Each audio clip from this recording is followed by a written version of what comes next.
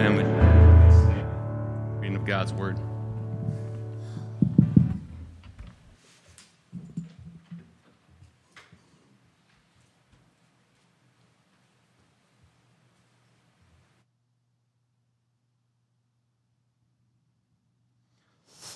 I feel like I'm back in the 90s with all these chords. All right. Matthew 8, 28 through 34. It's our text this morning, but here's what the Holy Scriptures read.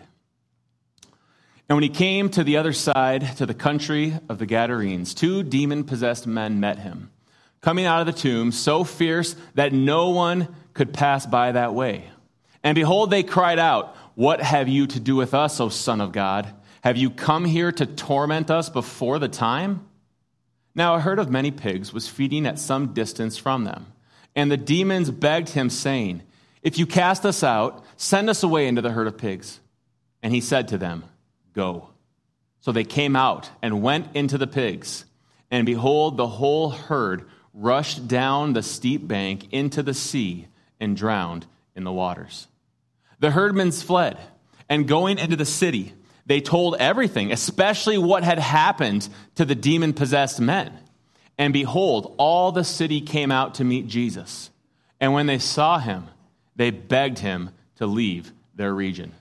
This is the word of God. Would you pray with me and for me as we go to it this morning? Father, we ask again that you would, through the power of your Spirit, that you would be our teacher. We ask that we would drop any of our notions entirely if we find that in your word. And so, Father, I ask that I would make your word clear for us today, that you would remove distractions, and that we would see the authority and the power of Jesus as shown in this text, and we'll give you all the praise for it. We pray these things in Jesus' precious name. Amen. You may be seated.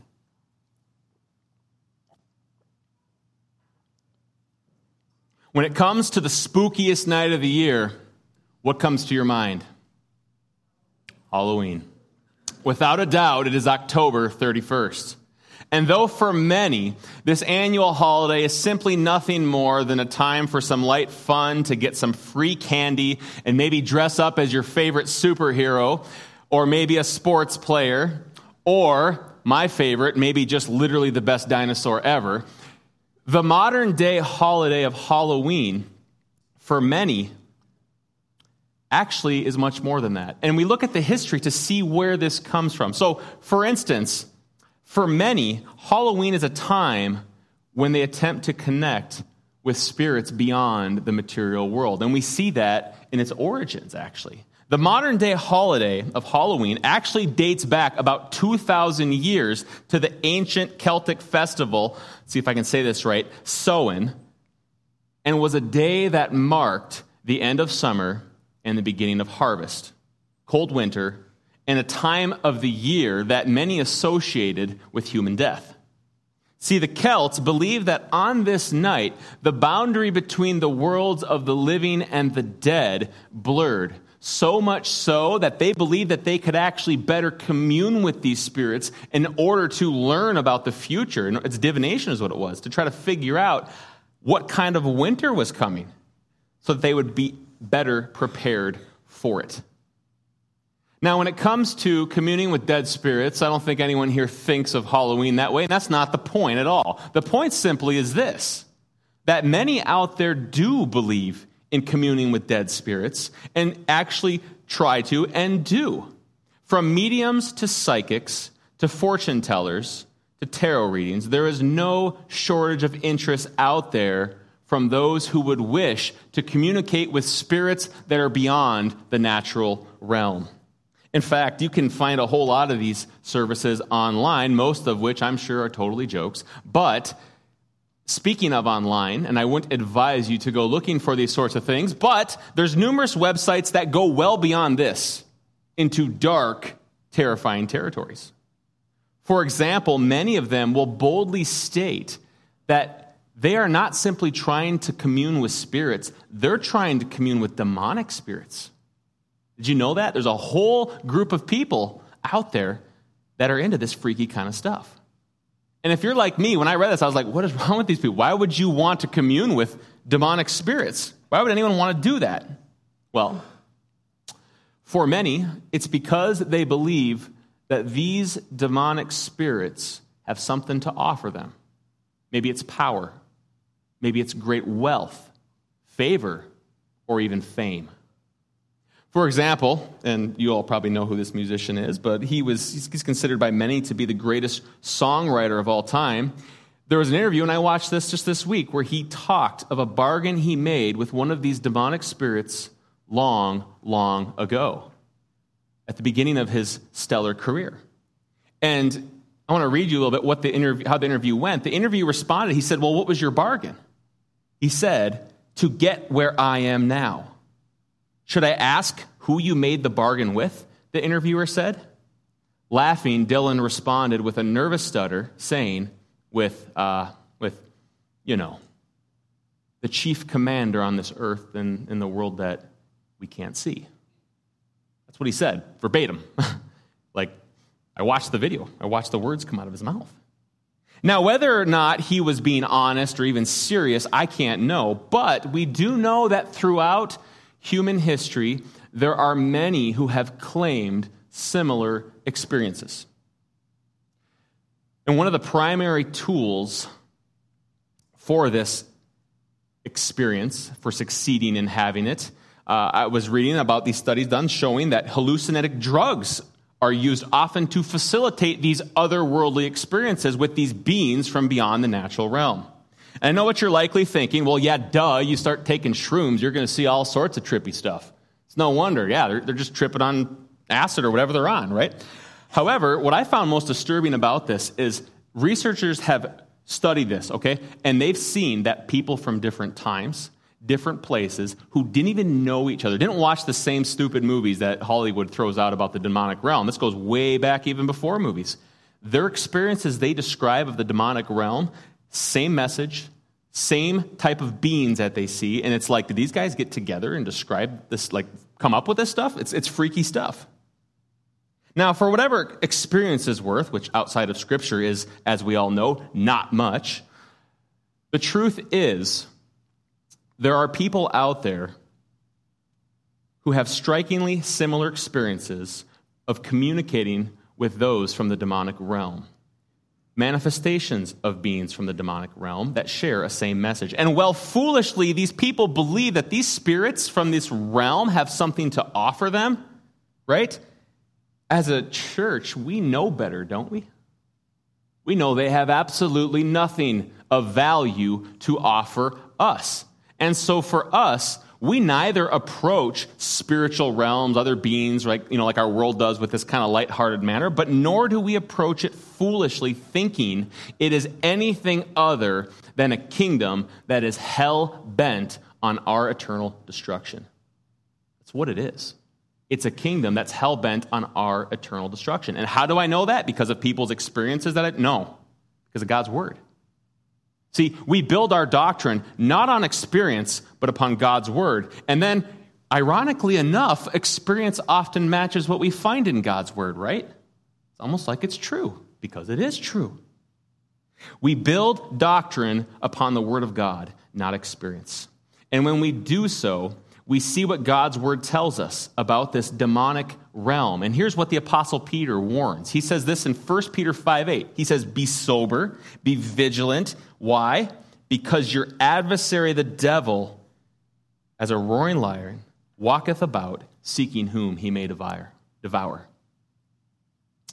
Similarly, the Apostle Paul warns this in Ephesians 6, verse 12. He says, for we wrestle not against flesh and blood, but against principalities, against powers, against the rulers of the darkness of this world, against spiritual wickedness in high places. When it comes to wrestling against these powerful principalities, against powerful evil spiritual powers, against the powerful rulers of darkness, church, we must understand that there is only one who has power and authority over them. And guess what? It's not you. It's not me, right? For the only one with that kind of power and authority is the sovereign king of the universe. And as Matthew has been telling us, he's been telling us over and over who that is, and that is King Jesus. It's not me. It's not you. Jesus is the king. He is the sole one with the authority and the power over these spirits. And so far in our study of the book of Matthew, we've seen this authority on full display. Matthew is like shouting it over and over and over with just example after example. At the end of the Sermon on the Mount, what did the people marvel at? Jesus spoke with what? Authority, right? They weren't used to that. Like, why is he speaking with authority? He's not referencing scribes. He's not referencing all the rabbis of the past. He's just like, truth. And then more truth. Just truth bomb after truth bomb. And they marveled at this. And then that question, who is this man who speaks with such authority? Matthew's like, good question. I'm going to answer that. Chapters 8 and 9. He goes there. And we see Jesus' authority on full display. And you remember this. First, we saw how Jesus' authority over disease as he heals them. He healed the leper. He healed the centurion's servant. And then he healed Peter's mother-in-law. Then we see Jesus' authority as he says, you know what, you want to be my disciple? Here's what this is going to cost you. It's going to cost you potentially, well, at least to some level, your comfort. It may cost you your relationships. And it may even cost you your very life. You sure you want to be my disciple? Because if so, I am the authority, and you must be willing to give these things up.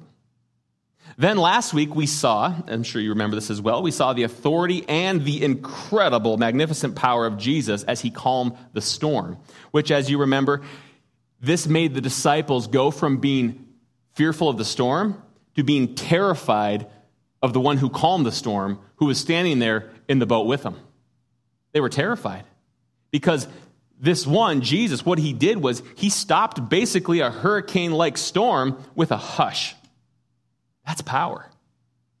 That's power beyond our wildest imagination. That's a power with impressive authority. Here's the thing, church. As we said before, beginning of this worship service, to understand Jesus' authority requires understanding his power. We have to understand his power if we are going to recognize his absolute authority. Because if you don't understand his incredible power, the verse of that is true, you don't understand his authority. And so to understand Jesus' authority is to understand, as we'll see this morning, 4 things about his power. First, the power over us. Secondly, the power greater than us. Third, the power against us. And fourth, the power for us. If you have your Bibles, if you would, turn to Matthew chapter 8, verse 28. I'll give you a moment to turn there.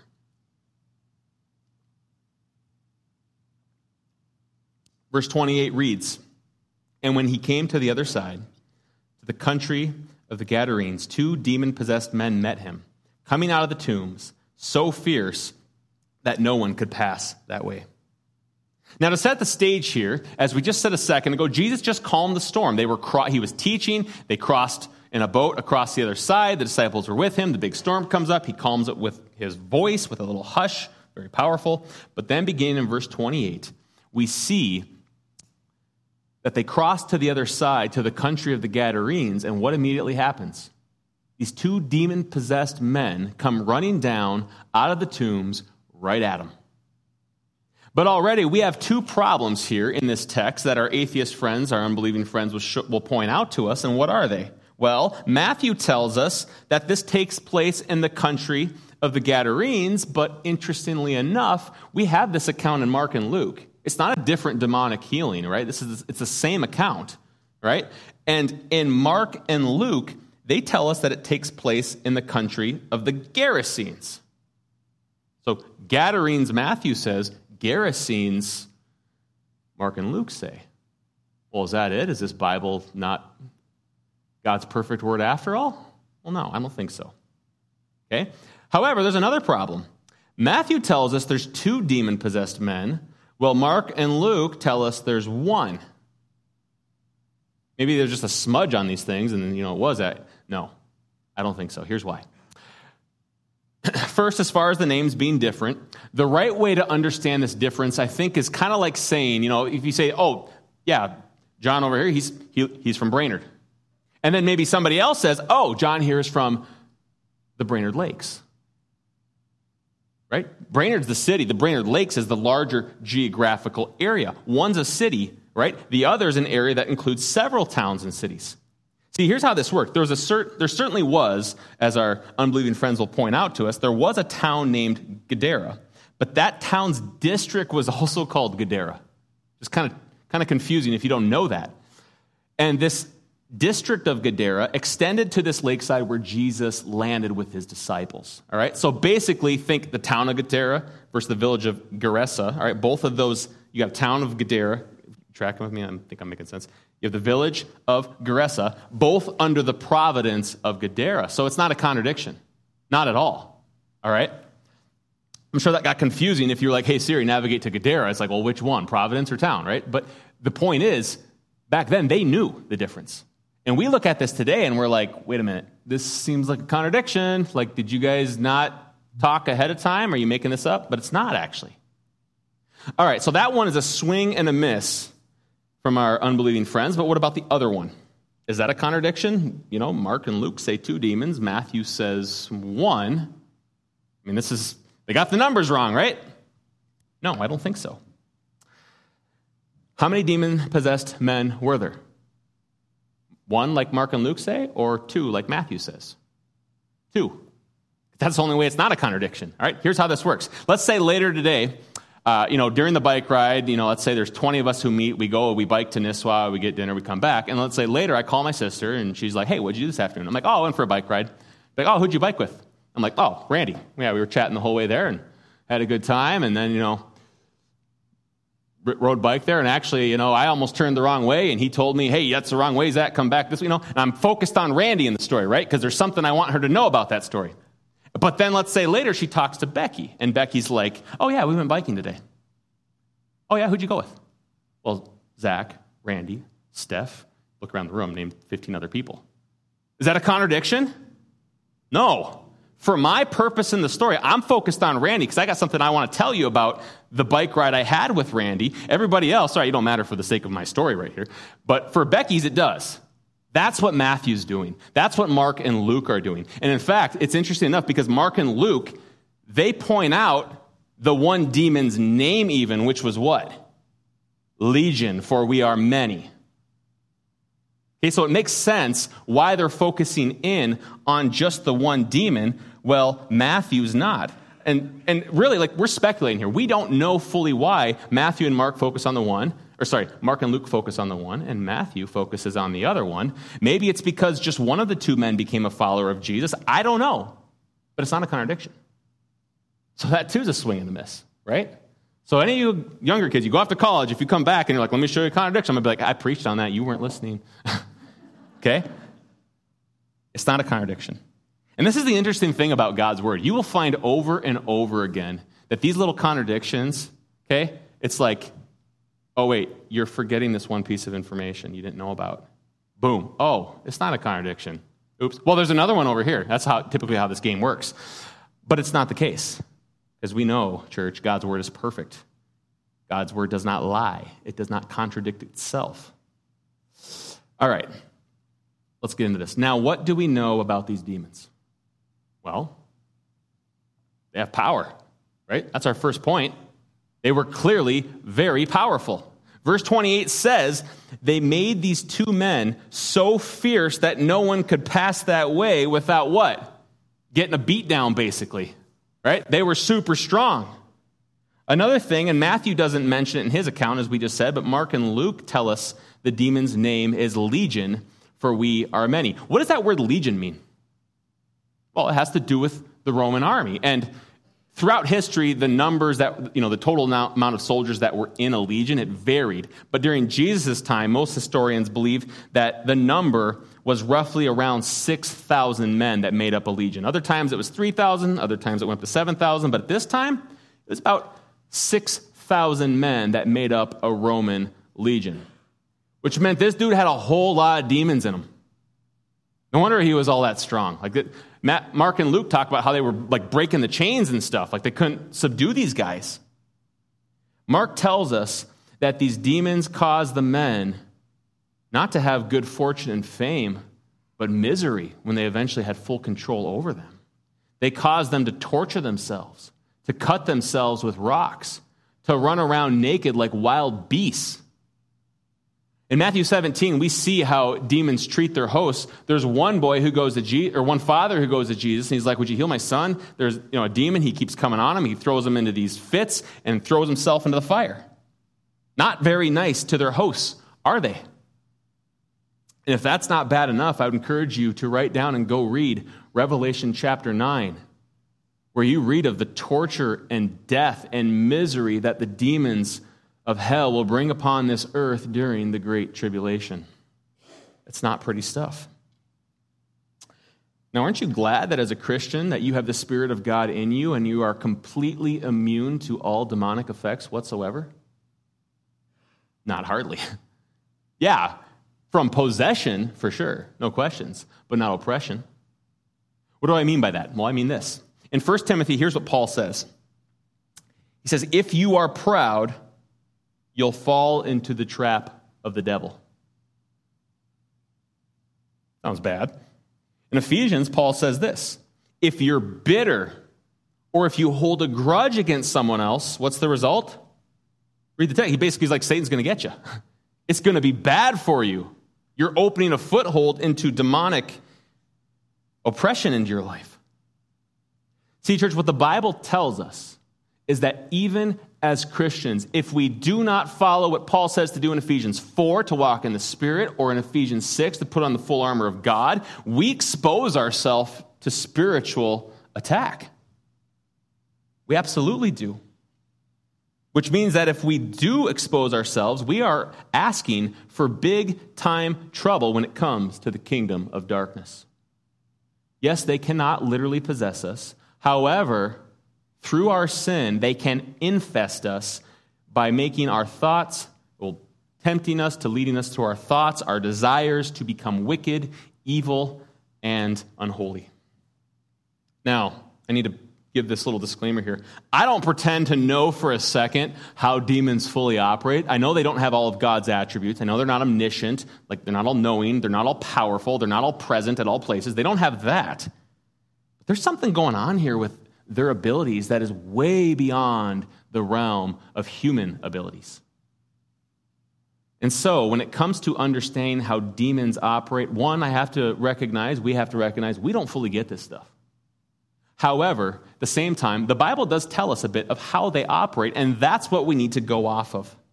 And what the Bible tells us is that my flesh makes me incredibly vulnerable to their attacks, even as a Spirit-indwelled Christian. Do you believe that? You should.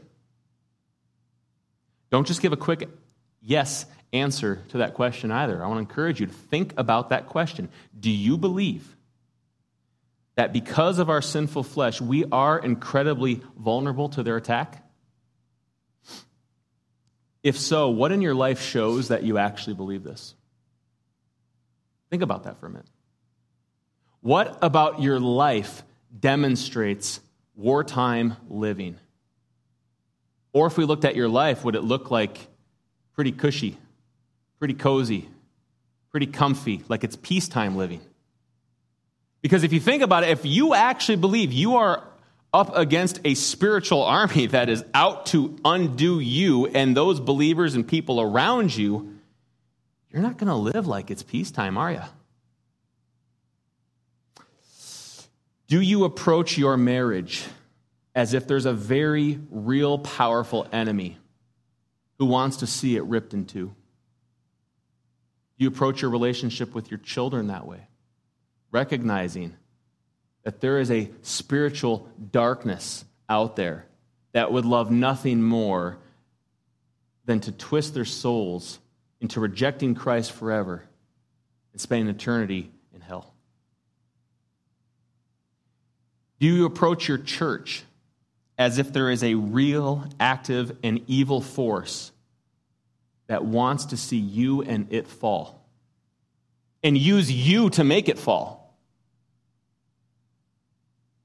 A force that wants to see a spirit of divisiveness creep in. I mean, name the sin. To see people who care more about fellowship than preserving the faith.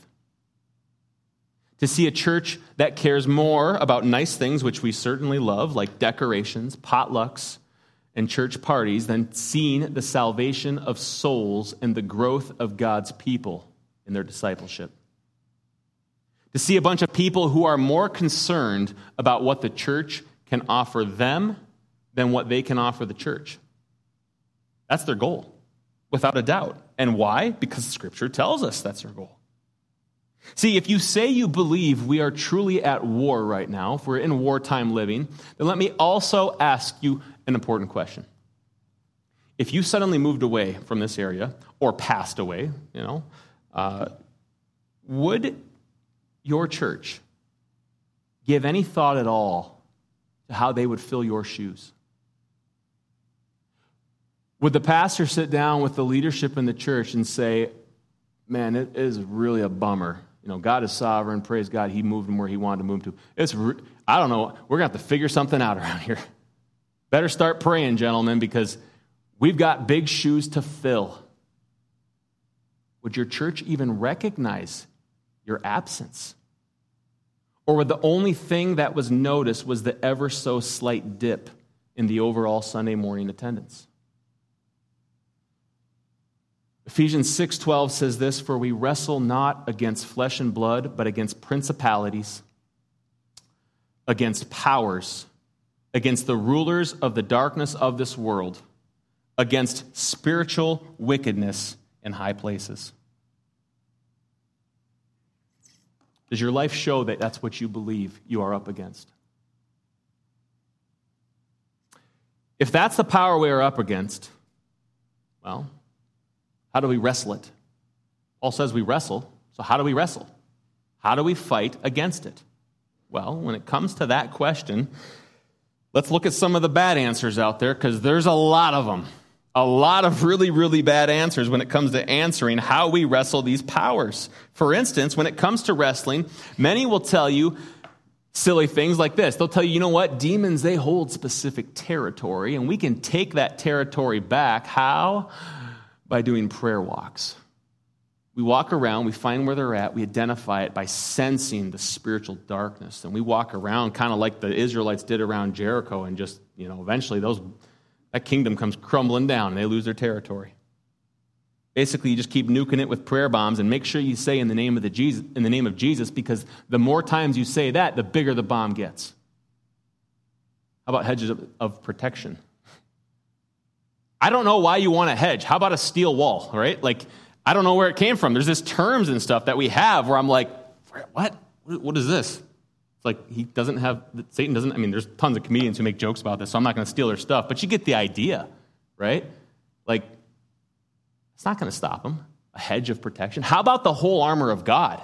How about you pray for me that I would put on and keep on the whole armor of God, which is all about truth and resting in the power of God, right? That's what it's about. How about you pray for me and I will pray for you in that way? The stuff people come up with gets even weirder and really unbiblical really fast. And it actually has more connected to paganism than it does to Christianity, sadly. Many professing Christians believe this. This is wild stuff. They believe that in order to get power over a demon, you know what you have to do? This goes back to paganism. You have to know the demon's name. Because to know a name, there's power in the name, right? Like we sing today, "All hail the power of demon." No, we did not sing that. We sang, "All hail the power of Jesus' name." Heresy alert. We sang, "All hail the power of Jesus' name." And they believe, if we get the name of these demons, we will have power over them. And so how do you get the power over them? Well, of course, it's not written in the Bible. You got to talk to them. I'm not making this stuff up. This is like mainstream stuff for a lot of people. You got to talk to the demons and kind of, find a way to get their name. And then when you do, then you can take that territory back. We got you. I got your name. That kind of thing. I don't know if the only thing I can think of, maybe this is like when your mom is really mad at you and she uses your middle name and there's power in that. And you're like, I better run. I don't know if that's what they're thinking, but it doesn't make any sense biblically. You're going to just be like, I got your name. Larry the demon, I command you to come out. And you have to because I said your name. It doesn't make any sense. It's basically viewing this kind of like an incantation or a spell that we cast. Isn't that what it is? And yeah, we use in Jesus' name, but the power for us when we approach it this way isn't so much in Jesus as it's in the power I hold in knowing the right magical words.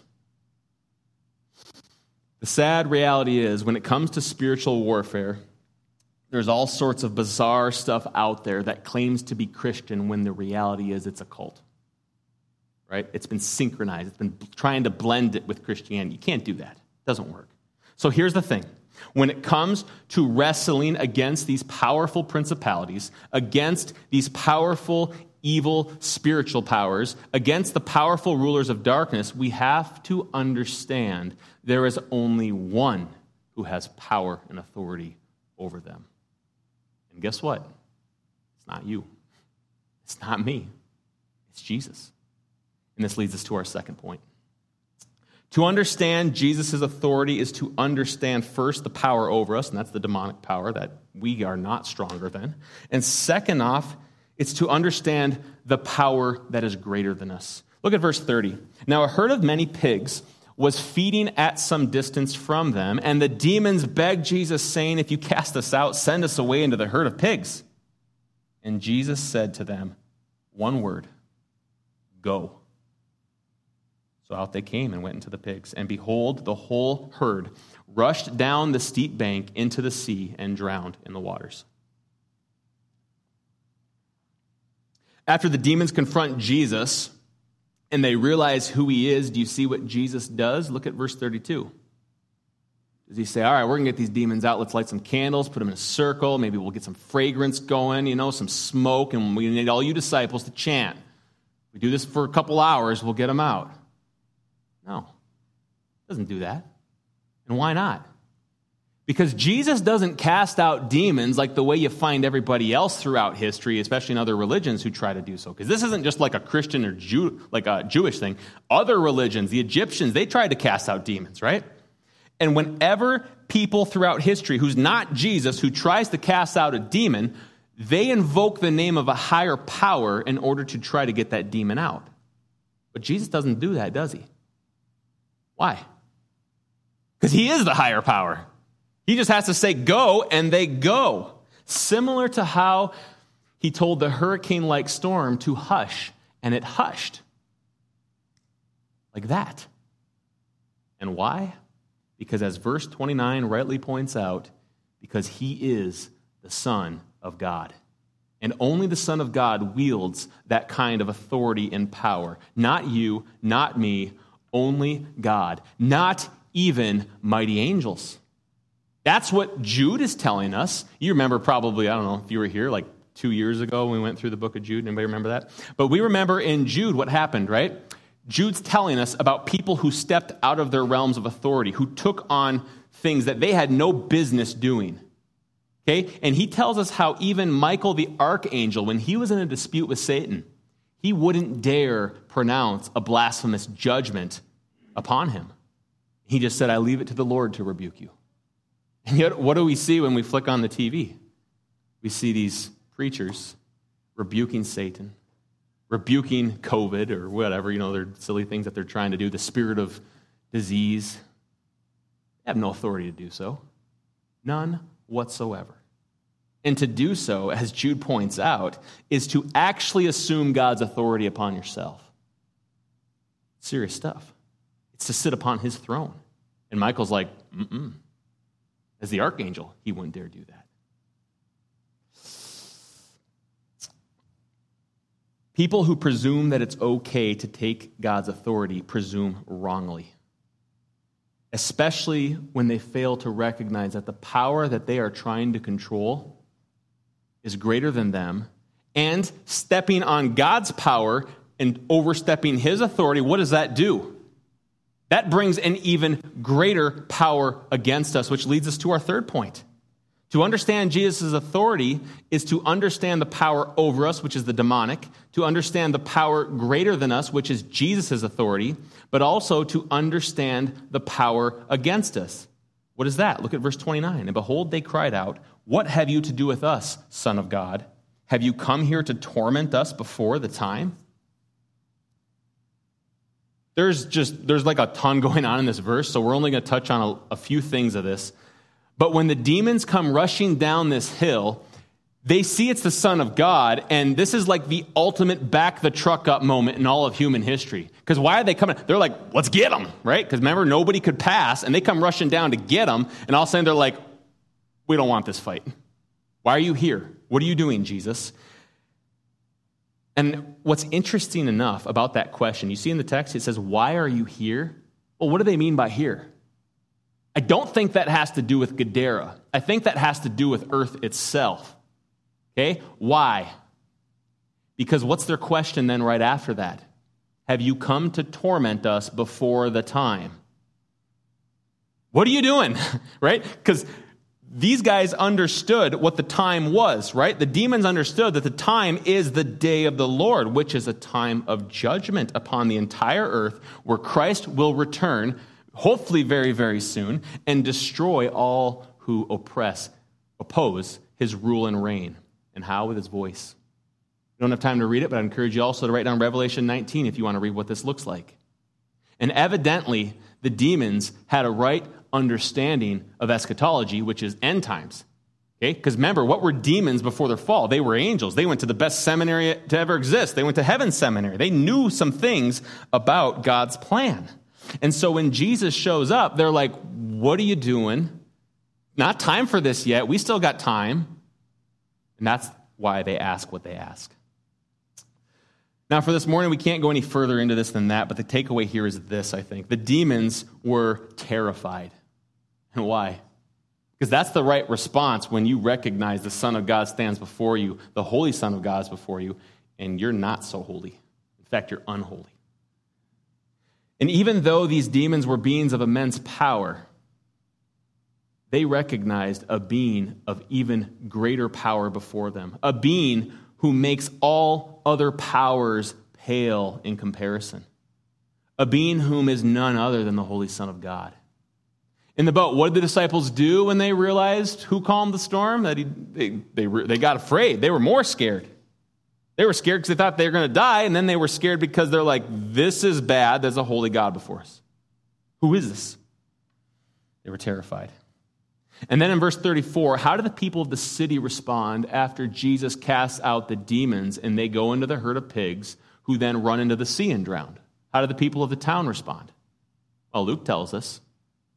He says they were seized with great fear. And they asked Jesus to leave. Now, why is that? Because of this. To even glimpse the almighty power of a holy God is an absolutely terrifying encounter. Because as sinners, we stand before that all-powerful, all-holy God, completely condemned in our sin.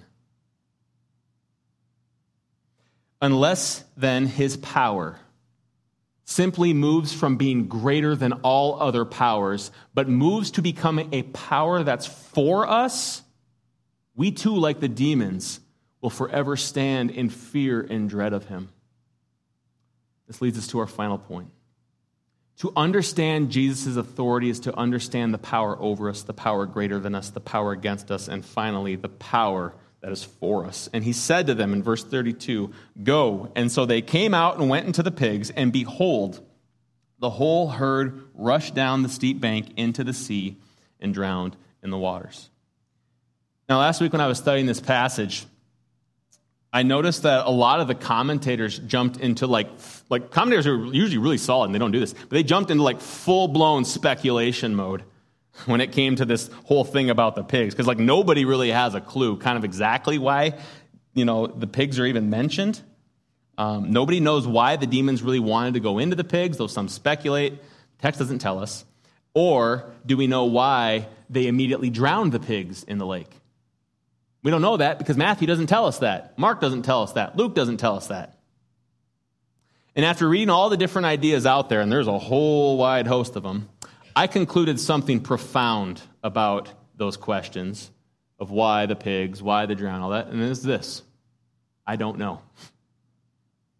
But there is something I do know, And I know this isn't very profound, but I think we can conclude from this text something that is very important, which is God loves us more than pigs. Sorry, PETA, but he does, right? Like that's a no-brainer from this. He saves the demoniacs by taking the demons out and allowing them to go into the pigs. And he doesn't start shedding tears over the pigs. No. And so these demon-possessed men are cast out. These men who started in a really bad way, didn't they? Why? They were living naked in the tomb, day and night. They roamed around the mountains, crying out in pain, cutting themselves, controlled and oppressed by these demons. But then along comes Jesus, who through his authority, who through his power, he removes their oppression. How? By going through the lengths necessary to remove the ultimate oppression, which was so much greater than mere demonic possession. In Mark and Luke's gospel, after Jesus casts out the demons, we find one of these demons. He's healed and he's clothed in his right mind, sitting with Jesus. It's remarkable. But at the end of every gospel of account, you know what we find? We find the great cost that was necessary for our ultimate healing that Christ brings. And it was the cost of the cross. That's what it took. See, on the cross, Jesus' robes were stripped from him as he went naked to it. On the cross, Jesus was cut, whipped, beaten, and maimed as he too cried out upon a mountain. On the cross, Jesus bled and died as his body then was placed into a tomb. And why? It's the great reversal. His robes for mine. That's why. That's what it took.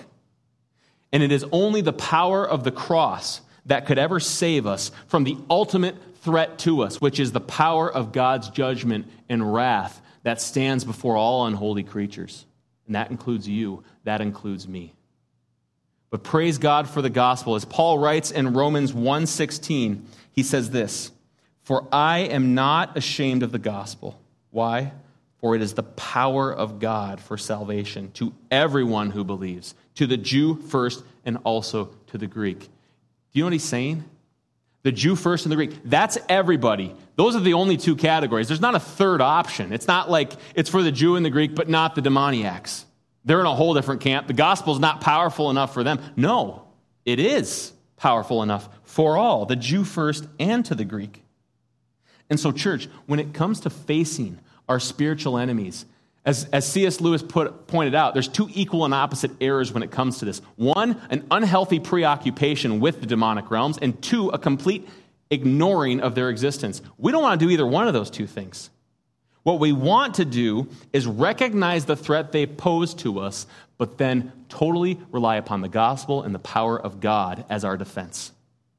Not by commanding demons by name, not by capturing demonic territory or any of that other unbiblical silliness. No.